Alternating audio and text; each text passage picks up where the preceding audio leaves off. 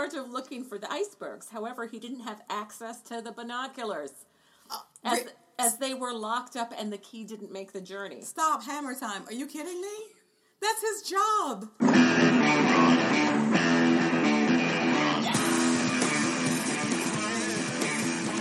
Welcome to Hey You Know It. My name's Jaquetta Sotmar, and I'm here with my co-host, Katie Casimir. Hey You Know It is a podcast that tells you how it is or how it should be. You can listen to Hey You Know It on iTunes, a new episode every Monday. And here they are, Jaquetta and Katie. All right, so we're talking about all things foolish for April Fool's Day. All the foolish stuff. Yeah, I was a little nervous about this one because generally great minds think alike. Yes. So I thought maybe I should let Katie know what I'm doing beforehand. I was like, no, the foolish thing to do would be just to come in hot with information. Yeah. So I started thinking about anthropomorphic foolishness. Okay. Animals that we think of as foolish. Oh, that's very nice. Yeah. I like that. So the obvious ones are birds, right? Okay. For some bizarre reasons, birds are often portrayed as stupid. English language, we have bird brain, chickens running around with their head cut off, things like that. We think of birds as being really stupid because there are a lot of urban legends that they accidentally kill themselves, they fly into things, or they're disorganized. They look up when it rains and they drown or something. Like all of these things. Yeah. So some of the birds that we think are the most foolish, obviously chickens. Mm-hmm. Chickens are known as being easily frightened, stupid, and cowardly. They run around quickly, but do you know why they run around? And it's kind of a little sad. Yeah. Because they can't fly very high or very far. That's all they got. You know, I mean, think about it for chickens. Yeah, they can fly a little bit. Yeah. You know, they can be a couple feet up and they can fly down, or they can scurry and go a little run and then a fly. But running is what they have, people. Yeah, that's their thing. And they know they're not that fast, so like maybe I'll try to confuse a motherfucker by running in a weird pattern. Yeah. Because it's fun, also. It also could be fun. Yeah, try it on a lawn sometime. It's like just really run around in a crazy pattern. So we have negative phrases like to run around like a headless chicken, or a chicken with his head cut off is a negative thing. To chicken out of something is to be a coward. So we think of them as stupid and cowardly. And calling someone a chicken and cackling at someone is like an insult. Oh, right, and a chicken head. Yeah, a chicken head. All of these things negative. Also geese. It said geese are seen they compare them to ducks and swans. So swans are supposed to be like gracious and beautiful. Swans are nasty. Yeah. Oh, yeah. They are. Geese will chase you. Yeah. So swans, they say geese are portrayed as being stupid, arrogant, naive, gullible, or gossipy. Mm-hmm. And that's a portrayal that we saw a lot growing up, like Disney cartoons and other cartoons. The geese, they're always gossiping and talking about. You know what? Nonsense. I think it's something. This is like an actor's technique. In order to develop a character, they teach you one thing you can do is lead with a different part of your body. Okay. And then the character will follow. So if you stick out your chin and just start talking, what kind of character is that? They're kind of arrogant. Yeah, like looking down your nose at people. Yeah, so when animals have a protruding body part or they walk in a certain way, then we tend to put these qualities on these animals? Oh, yeah.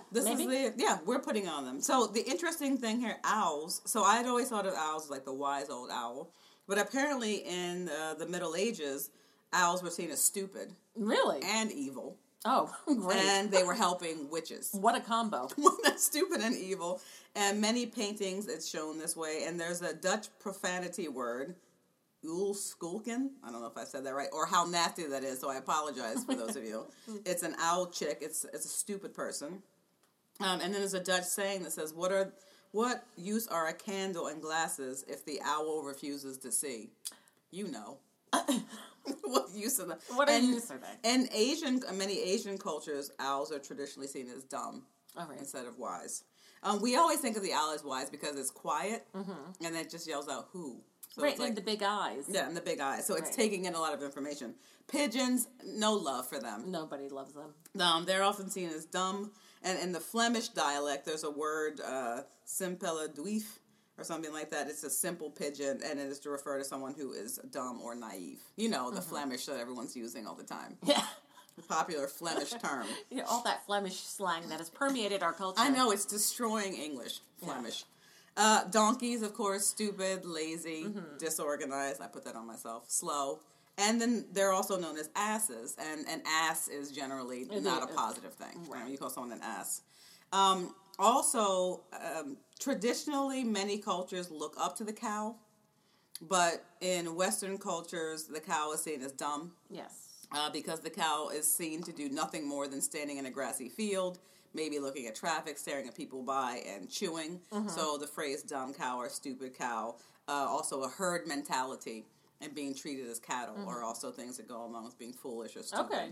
But it's interesting because I grew up across from a cow farm. You've been to my house and you've seen the cows there. What else are they supposed to be doing, man? I know. Like, what are they, like your taxes? I don't know. Yeah.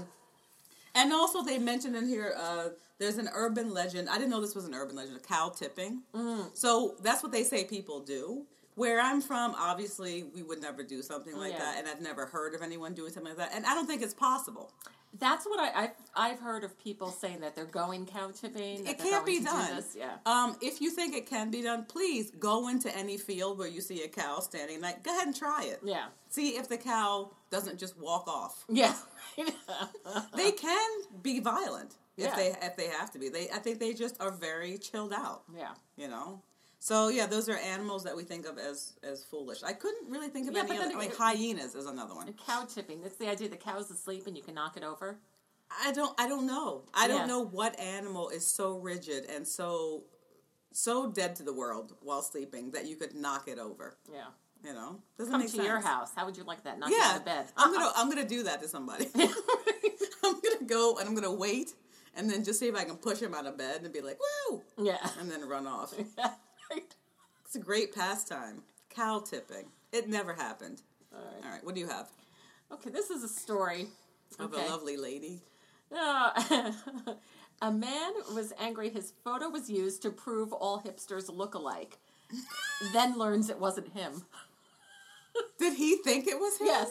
This reader threatened to sue a technology magazine for using what he thought was his image. Mm-hmm. So to be clear, this is a white guy in his 20s, maybe early 30s, in a beanie, bearded. It was used in a story about why all hipsters look the same, only to find out the picture was of a completely different guy. Oh, no. What a loser. So he did prove their point. Yeah. He couldn't even recognize his damn self. It was about this so-called hipster effect. This was an article, about the hipster effect. It's a counterintuitive phenomenon in which people who oppose mainstream culture all end up looking the same. I know. I never understood that when I was younger. So this article included this Getty image photo of a bearded flannel-wearing man tinted with a blue and orange hue. The man or the photo? And then it prompted one reader to write to the magazine and this. Your lack of basic journalistic ethics in both the manner in which you reported this uncredited nonsense and the slanderous, unnecessary use of my picture without permission demands a response. I am, of course, pursuing legal action. That's what this guy writes. But it wasn't him. Oh, my God. Did they countersue? So the editor-in-chief got into it, and they must have had a field day with that in their office. Yeah. So they went ahead and they went to their office and they talked to the person who got the image, and they said, where is it? He went to the art department and the response was, yes, we have the right license, but we can take the picture down anyway if he wants us to, but we have a license to use this picture. Does this guy not understand how these things work? Like, I've worked at a number of publications, so have you. You have an account with a company, and you go on and you buy the rights to an image for a certain amount of time. Yeah. And you pay for it, and then you use it. You don't just use random photos of people. Yeah. Because you will get sued. Right. And often the photo is not exact. They're looking for a beard, they know what they're looking for, and they bought the photo to go with it. Yeah, the creative director said no, this was an image that they used with permission and perfectly in accordance with their rights. Yeah. And they should not take it down just because somebody doesn't like it. And so how it got resolved, they wrote to Getty Images and said, look, we have an angry reader who doesn't like the way we use this photo. Could you please check to know if the model signed for the release? Yeah. So they went ahead and did all this work, and they said that actually the model in this photo does not have the same name as the person who wrote to you. So it was a different person altogether. Oh, my goodness. And then, so they wrote back to him and said, we don't think this is you. And then he replied, oh, I guess you're right, it's not. But no apology. You know what? Typical hipster wasting people's time. Yeah. All on a soapbox. Yeah, and about then, nothing. Yeah, like, oh, it's all about me. I will be suing you for using an image of some guy who looks like me because all hipsters look alike. It was a slanderous article, too. So now it's another article has come up. I would like to know who this gentleman is. Yeah. Did it say his name? His name is probably Tyler. Yeah. And it's like this picture of a no longer, kind of 30-ish, late 30s, white man with a beard. It's bizarre. For me, the weird thing about the hipster look is that it's been going on since the 90s. Yeah. I remember people who looked dirty and scrawny like this in like 1994 when I was living in Seattle. Why is it still happening now? Yeah. I'm 45 almost. Yeah. And this is still happening? I don't know. Yeah, and they do all very much dress alike.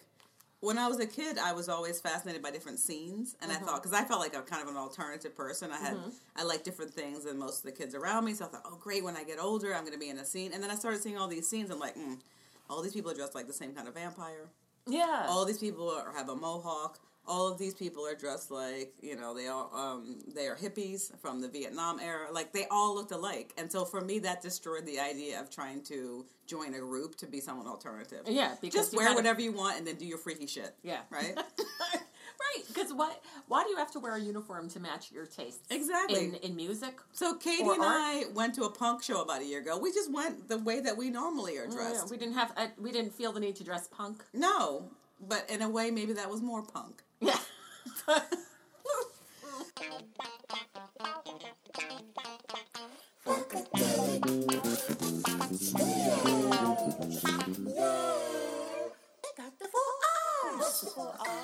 Rehearse, record, return, repair. 209 West 40th Street. Hashtag Funk Life NYC. So we're talking about foolish stuff here. So I have a foolish law that has just been taken out of circulation, I guess. So this is Utah legislature passes bill legalizing sex outside of marriage. That's right. This law was still on the book in the one state in the union that I have never been to and probably will never go to, which is Utah. Utah. So Utah legislature on Tuesday decriminalized fornication, making it legal to have sex outside of marriage. All right. So this is just for single people, not like an affair. Oh, that's still... So if you went to Utah and had sex with somebody, well... I'm okay now? Now it's okay. So go. But if that was your goal before, you would have been running afoul of the law. So the legislation passed. You would think it would pass 100% of the people would... 41 to 32. Are you kidding? Repealing the 1973... So this was added in the 70s. The 1973 misdemeanor crime of fornication or sex between two people who are not married. The bill previously passed in the Senate is now being sent to the desk of Governor Gary Herbert to be signed or vetoed. Here's a quote. As with all bills, our team will review the specific language before the governor takes out his signing pen. What's to review? A signing pen. Who the fuck do these people think they are? I know. Quite honestly, who do they think they are? Yeah. Really? We are, however, supportive of this update to Utah's criminal code. So the current law that's going to be repealed criminalizes fornication, is included in the state's criminal code of chapter on offenses against the family. Whose family? What family? Whose family is being harmed by this? Yeah. That the idea that some other people are having sex in a room somewhere wherever. And they're not married, and that is destroying your family. Your family.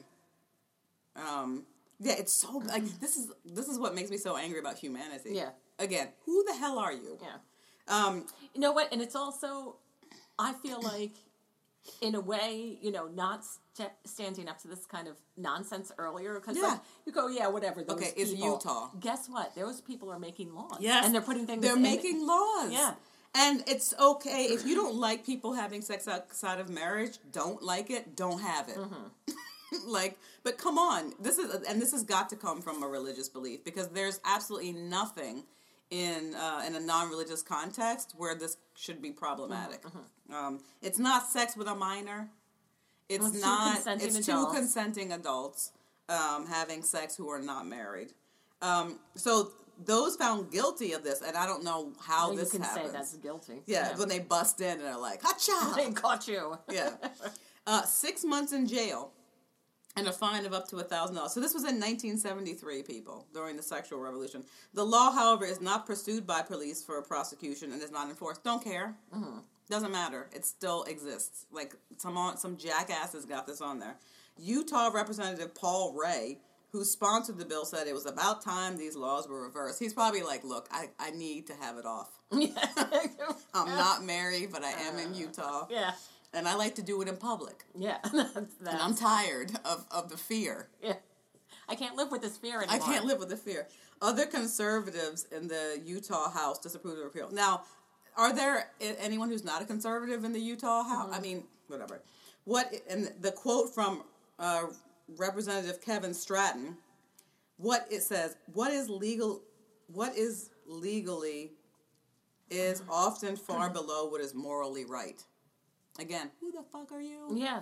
And the definition of morals, right? And I recognize our laws are not strong enough to rule an immoral people. Please go away. Please go away. Get an island somewhere and have your little bizarre caliphate or whatever it is that you're trying to do.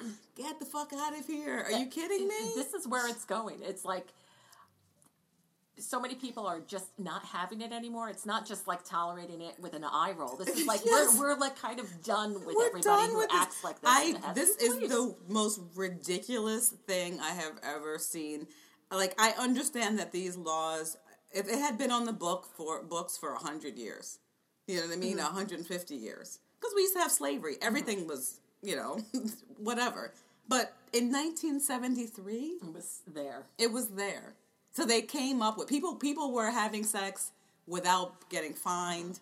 And the fact that they are not even using this law makes it even more ridiculous. So is it a problem or not?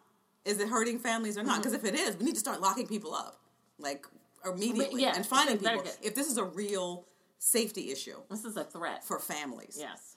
The other question, I guess, is, as a person who is not a part of a family, does this also hurt you? That other people, or is it just families? And what kind of family is it? Is it a family with children? Am I being? That's what I'm saying. Yeah, okay. So if you went to Utah and two other people were having sex who weren't married, and it hurts a family, shouldn't it also affect you in some negative way? Yeah. Right. I don't know. It makes no sense at all. It hurts and families. What you're saying is the salient point is that, and this is about fools. Really?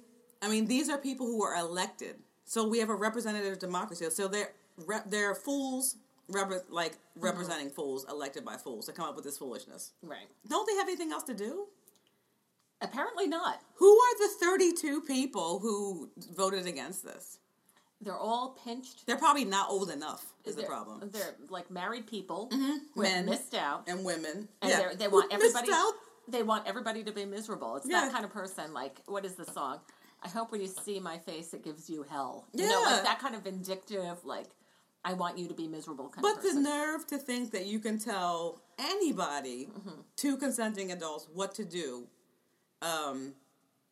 in the privacy of work. Like, it's just offensive to me. Like I said at the beginning, who the hell do you think you are? There is a lot of people who think they are that. If you want to prohibit this in your own little circle, in your religion, that's fine. And you want to have some kind of punishment, like you're not allowed to come in here to our temple or whatever the thing is. Or you can't take the snack. Or you can't take the snack. In the middle of it, That's fine. But, like, this is not a legislative thing. I'm sorry. Yeah. I'm sorry. So, foolishness, there's one piece of foolishness that's going to be a little less foolish, but it's still pretty fucking foolish. That is foolish. You know? Utah.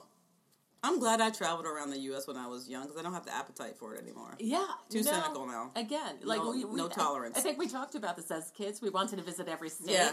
Now it's like, not really. No, I'm glad I saw, I went through Alabama. Like, I've been through, I went through, every state except for Utah. And I haven't been to Hawaii and Alaska. I'd still like to go to Hawaii and Alaska, but I'm glad I saw everything else. I'm good. Yeah. You know, everything else I feel like I need to see now is outside of our borders. I'm particularly interested in going south of the border because there's so much there that we haven't seen. You know, this is true. $1,000 for having sex.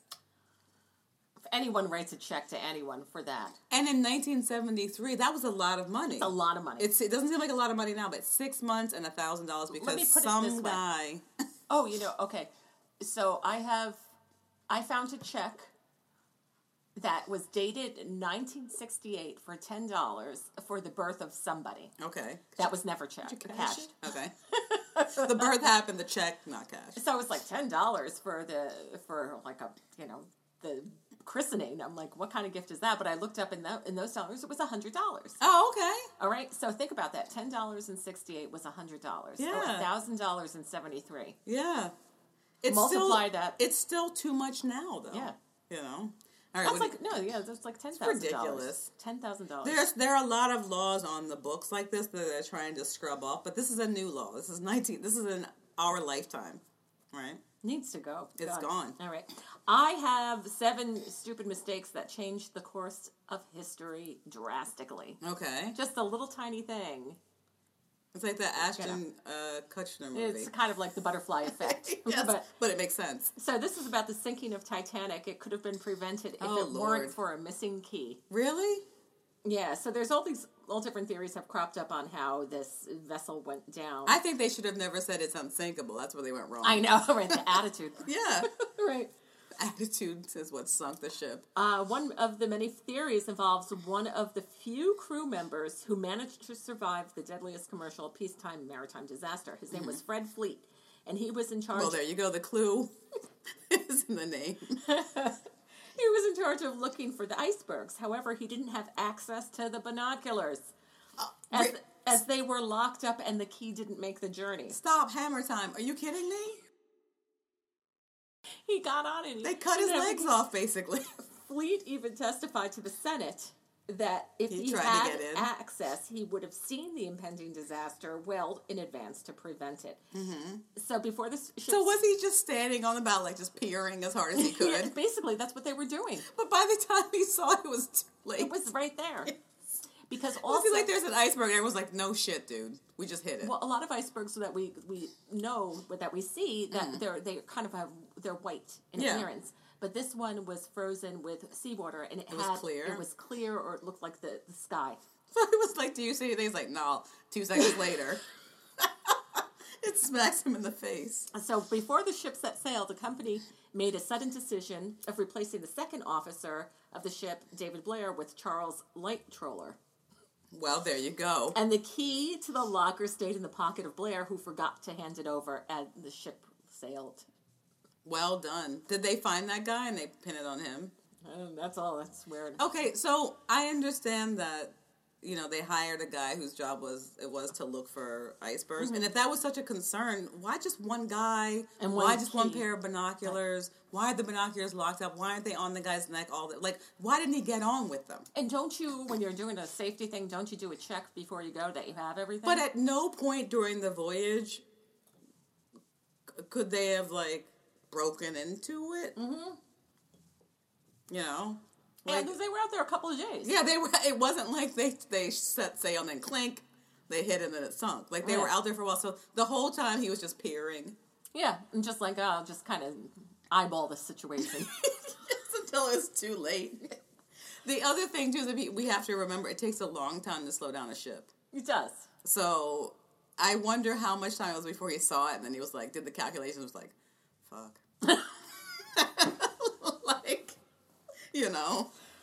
Now what? Yeah. Now the Berlin Wall. Okay, that came down. Same deal. Because a bureaucrat didn't read his speech properly. Okay. So they say it's kind of funny, but East Germany decided to loosen up travel restrictions, and Gunter Shibowski. Mm-hmm. I love that name. Yeah. Shibowski. Get Shibowski on it. Shibowski. An East German politician was given the charge of bringing the relaxation rules into the information of people of Germany by holding a press conference. So he's like, they're like, you. This is the Gunther. Shibowski method. The Shibowski method.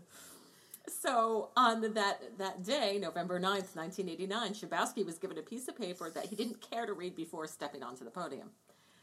He's like the Ron Burgundy of East Germany.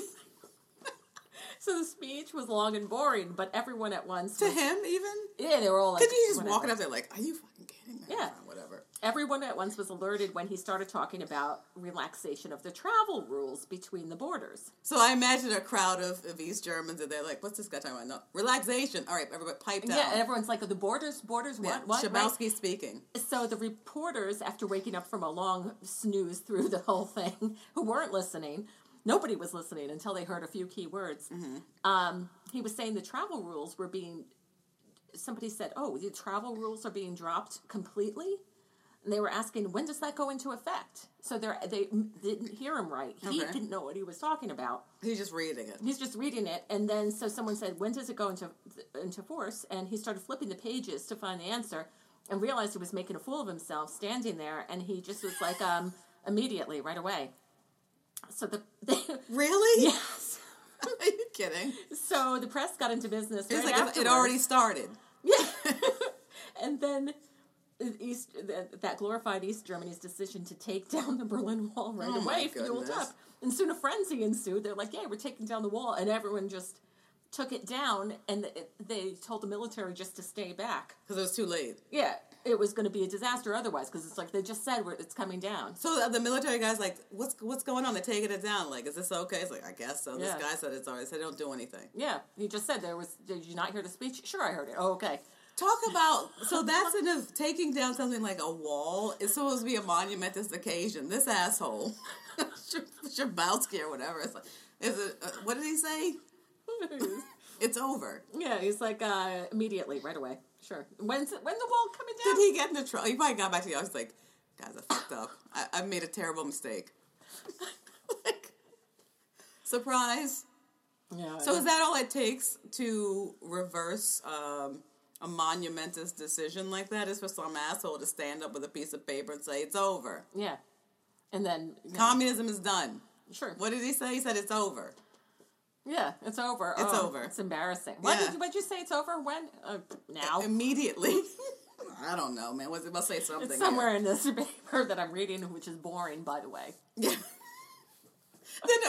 No one waited for him to finish. Like, they're not even listening now. I'm going to go home. Yeah. Forget about it. I'm going to go home. Yeah, this one here is about D-Day and Germany's loss of Normandy. Mm-hmm. It was the result of a commander who took off to celebrate his wife's birthday. Yes. Erwin Rommel commanded... Okay. No relation to Shibowski. What is his name? Yeah, Shibowski, right? Shibowski. That's right, it's another, East German. What was going on there? These guys are sleeping on the job. Yeah, so this guy was commanded by Adolf Hitler to defend the coast of France. However, the badass field marshal was convinced that an invasion by the enemy troops was still a way off, considering the weeks of bad weather and went by without any enemy activity. So it was bad weather. The enemies were far away. Anyone, this was the calm before the storm. Like, come on. Yeah, but he's just like, we still have time because of the weather. So he decided to fly home to celebrate his wife's birthday. They're just hiring anybody. Yeah. The other commanding officers were also convinced that the weather wouldn't allow any invasion. So they too left. Convinced / just wanted to go home. Yeah, it's kind of like now it looks like it's going to snow. Let's shut everything down. Yeah, they went to do training exercises. Yeah. So they're like, we're going. We're going to. He's gone. Then our leader's gone. So on his wife's birthday, June 6th, the invasion took place. And by the time Rommel was back, all 5 beaches were captured by Allied forces. I'm sorry. By the time he came back, what a surprise for him. Now, that was one goof up, and the second one followed. Like, the German forces thought that releasing Panzer tanks would have turned the battle in their favor, which it probably would have. And so... But instead, they released a flock of doves. No, but they had to call Hitler to get his permission, and it was the middle of the night, and nobody wanted to wake Hitler up. Really? Yeah, because don't wake up Hitler. Even though it's like a move on the battle, fine. It can wait. So nobody called him because they didn't want to deal with his wrath, and that was the end. Yeah. Wow. Yeah. I'm sorry, has Mel Brooks gotten a hold of that story? Because, are you kidding me? Nice. So we know it is D-Day, but it's also known as that guy's anniversary. The guy's wife's birthday. Oh, his wife's birthday. What a boob. Yeah. I have another one. Yeah, do another one. These are good. So we all learned that World War I that started with the assassination of Archduke Ferdinand. Yes, that for some bizarre reason we learned so little in school, but that one is just the most, because it was important to our grandparents. Right. I don't know if going forward it's going to be as important to young people as what we did not learn about was Vietnam. Yeah. Korea, War of the Philippines. No.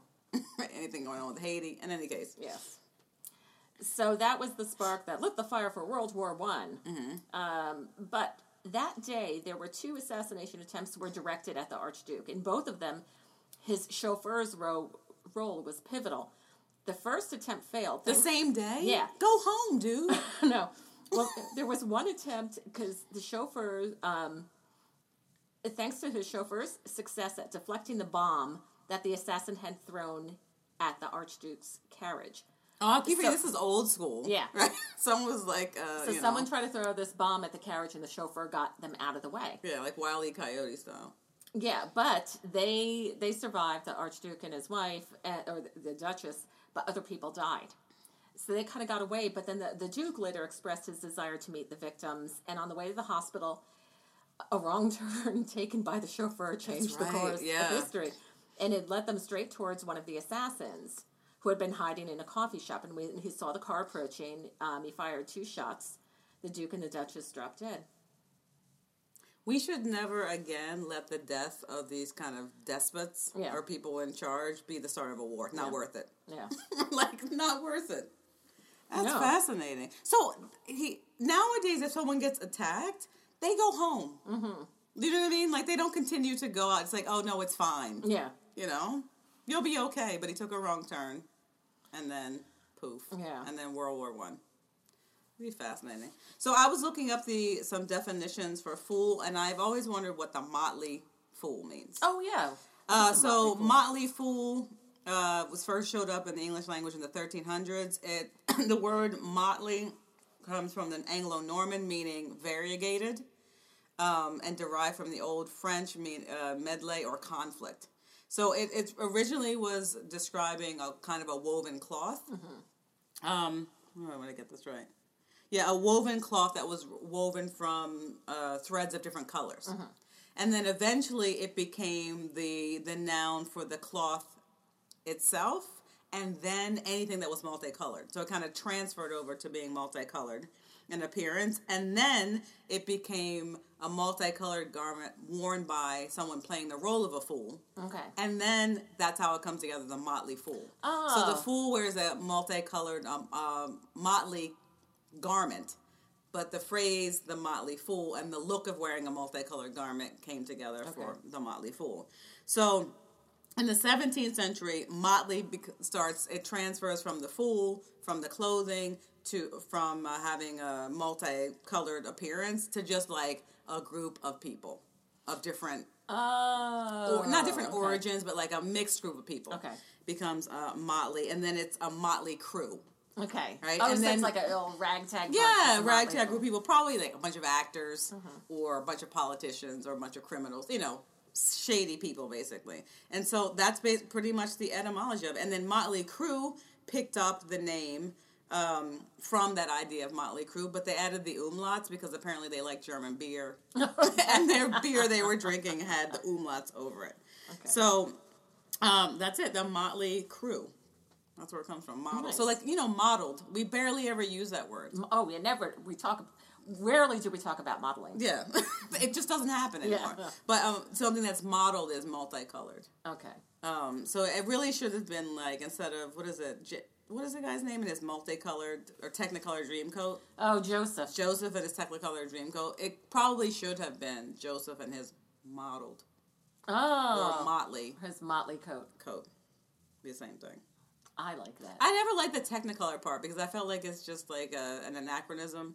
Yeah. Because it was the time period plus when it was done. Yeah, I know. You know? No, but it was just like, well, Joseph and his multicolored coat. That's what it was in the Bible stories. Yeah, and then the Technicolor was the Broadway. Yeah. It's not a great musical. No. Go, go, go, Joseph, you're in the thing. Yeah. The big cast The big number. Yeah. It's no Jesus Christ Superstar. Yeah. What's the buzz? Tell me what's happening. Yeah. Which I like. You like Jesus Christ. Yeah, it's Superstar. fun. I like the Godspell. It's like, you're either Giants or Jets, you're Godspell or Jesus Christ Superstar. That's the way it goes. That's how it goes. That's how it breaks down. Yeah, I'm not Godspell. I'm like, You're either pork roll or Taylor ham. This is how the world is separated. This is how we break out. You know, it's not about black and white. It's not about male and female. It's really about pork roll Taylor and ham. Taylor ham. All right, what do you have? Speaking of foolish things. Yeah, I have what was life like for a court jester? Okay. I would say pretty rough. People are depending upon you during times of hardship to, get a couple laughs. They were battlefield comedians to unfortunate messengers. Jesters played varied roles in the courts throughout the Middle Ages and the Tudor period. Can you imagine on the battlefield trying to crack a joke? I know, right? Yeesh. Or how about, I want to do actual gallows humor. Battlefield comedians. So, do you hear the one about the bullet wound? Yeah. No, I want to be, like I said, I want to be at the gallows, like where they're hanging people, cracking jokes there. Like, look at this guy. Yeah. Heads were rolled. That kind of thing. Got a good head on his shoulders. No, it's on the ground. No. So, they're men or women. Court jesters, yes. I didn't know women were court jesters as well. Yeah. And the name, like, the jester is also known as, like, a little servant. And it was a name given to a wide range of entertainers, including singers, musicians, jugglers, tumblers, and magicians. A battlefield juggler. And, they were called joculators. Okay.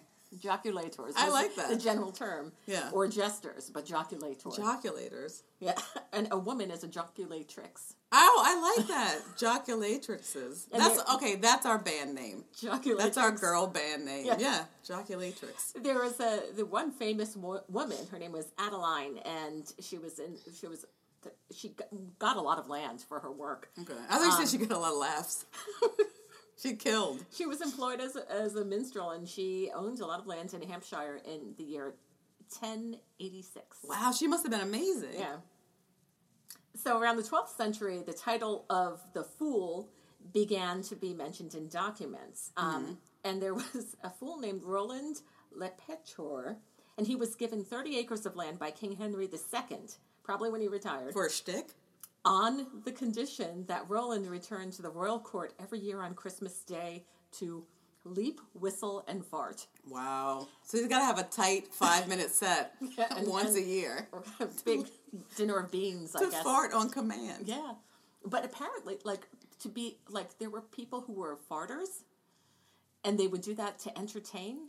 And is it like things like, what do? You whistle? Hell no, dude, I fart. Yes. You kidding me? Yes, that was like a thing. Farts are hilarious. Yes, they are funny. Yeah, but that was a way to entertain the people. So you sang a little song, did a dance, and then you farted. Wow. And you would see that in the movie Amadeus, right? He got up from the piano and he farted. Yeah. And we were like, ew.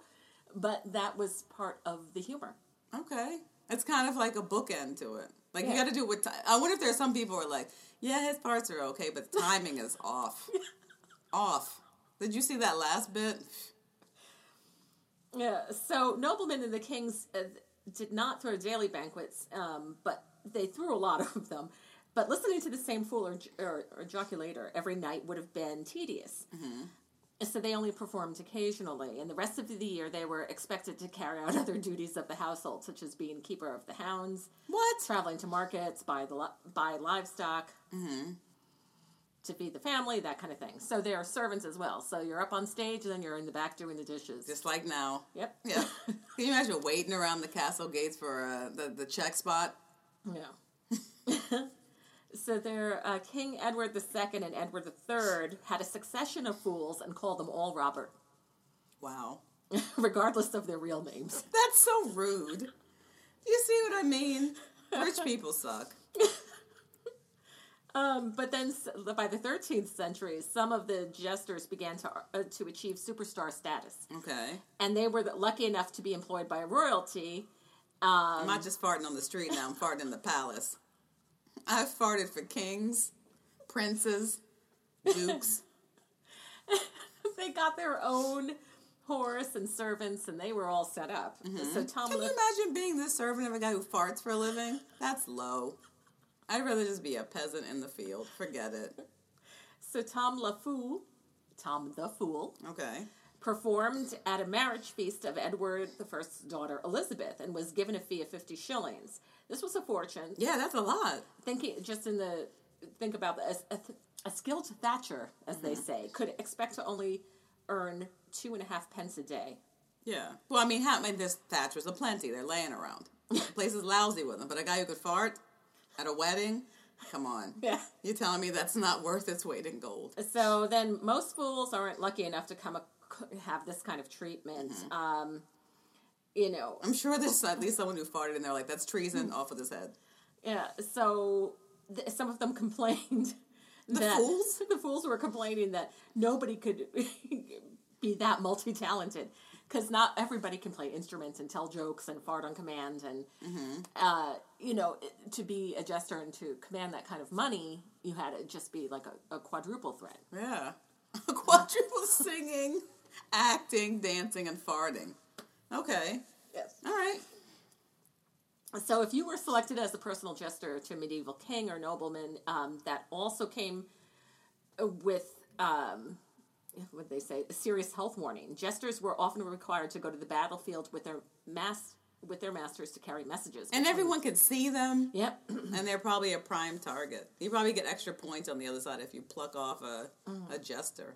Yeah, and sometimes they did kill the messenger as an act of defiance. Sometimes even the soldiers, the generals, didn't like what the king had to look say. At this fool. Killed the fool and said, "That's my answer." Oh my goodness. Yeah, send him back. Yes. Make him fart first, but then send him back. my men need some distraction. So they would even use the catapult. They'd cut off the head. Oh, that's just rude. And then send it back to the king. Like, no, Is it what they say? They didn't like it. Or the whole body would go sometimes. But yeah, so the jester's like, the king said he'd like you to all shoot from the left side or whatever it is. And they were like, no don't problem. Like it. No problem.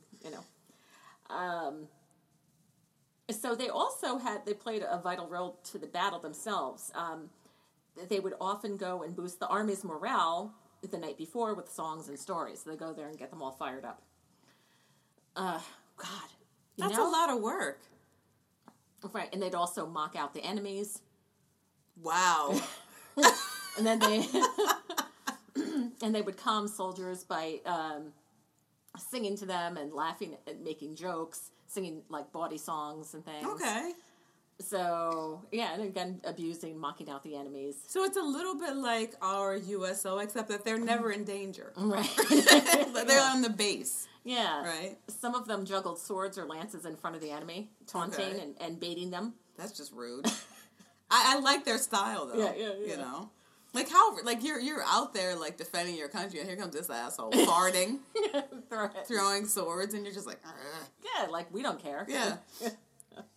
Yeah. So also, this is the other thing that just kind of breaks my heart here. Even though wealthier noble families also adopted men and women who had mental illnesses or physical deformities and kept them around for amusement.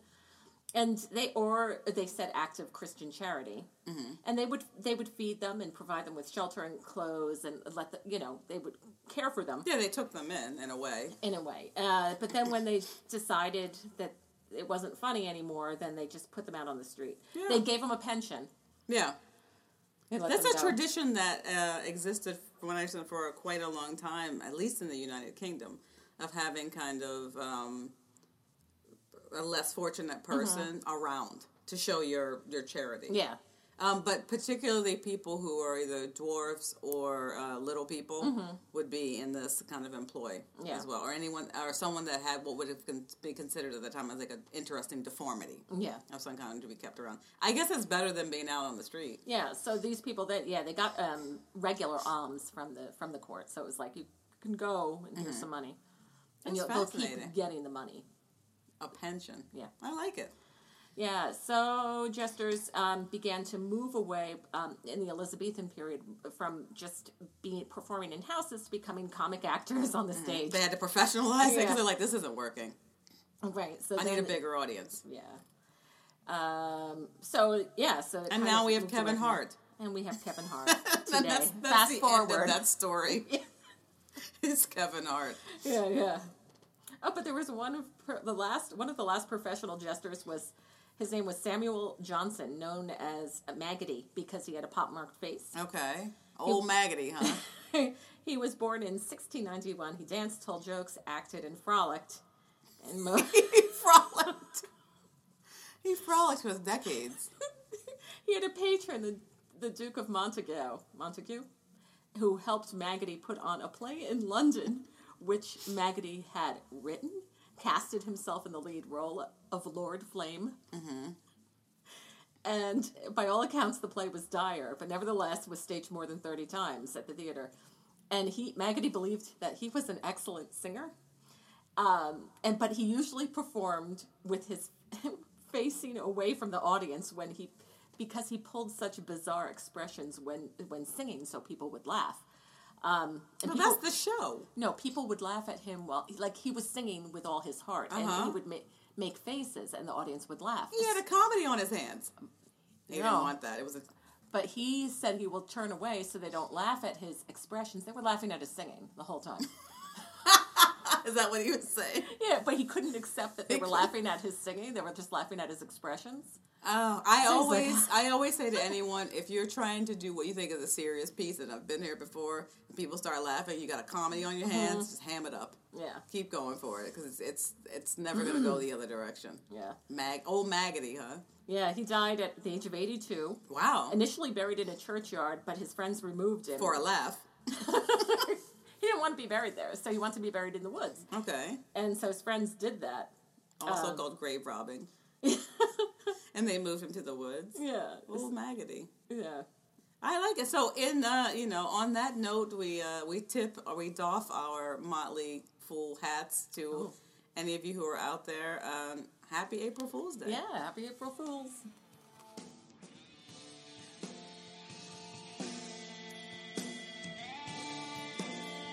Thank you for listening to Hey You Know It. Stay in touch with us during the week. Follow us on Twitter. Follow us on Tumblr. Go to iTunes and leave us a 5-star review. We'll read it on an upcoming show, regardless of content. As always, we love your emails. Send us an email at heyyouknowit@gmail.com with your comments, questions, and segment ideas. Emails will also be read on upcoming shows. Please tell your friends about us, because we don't advertise. And let them know we can be found on iTunes, at Stitcher.com, and at heyyouknowit.com. Thanks.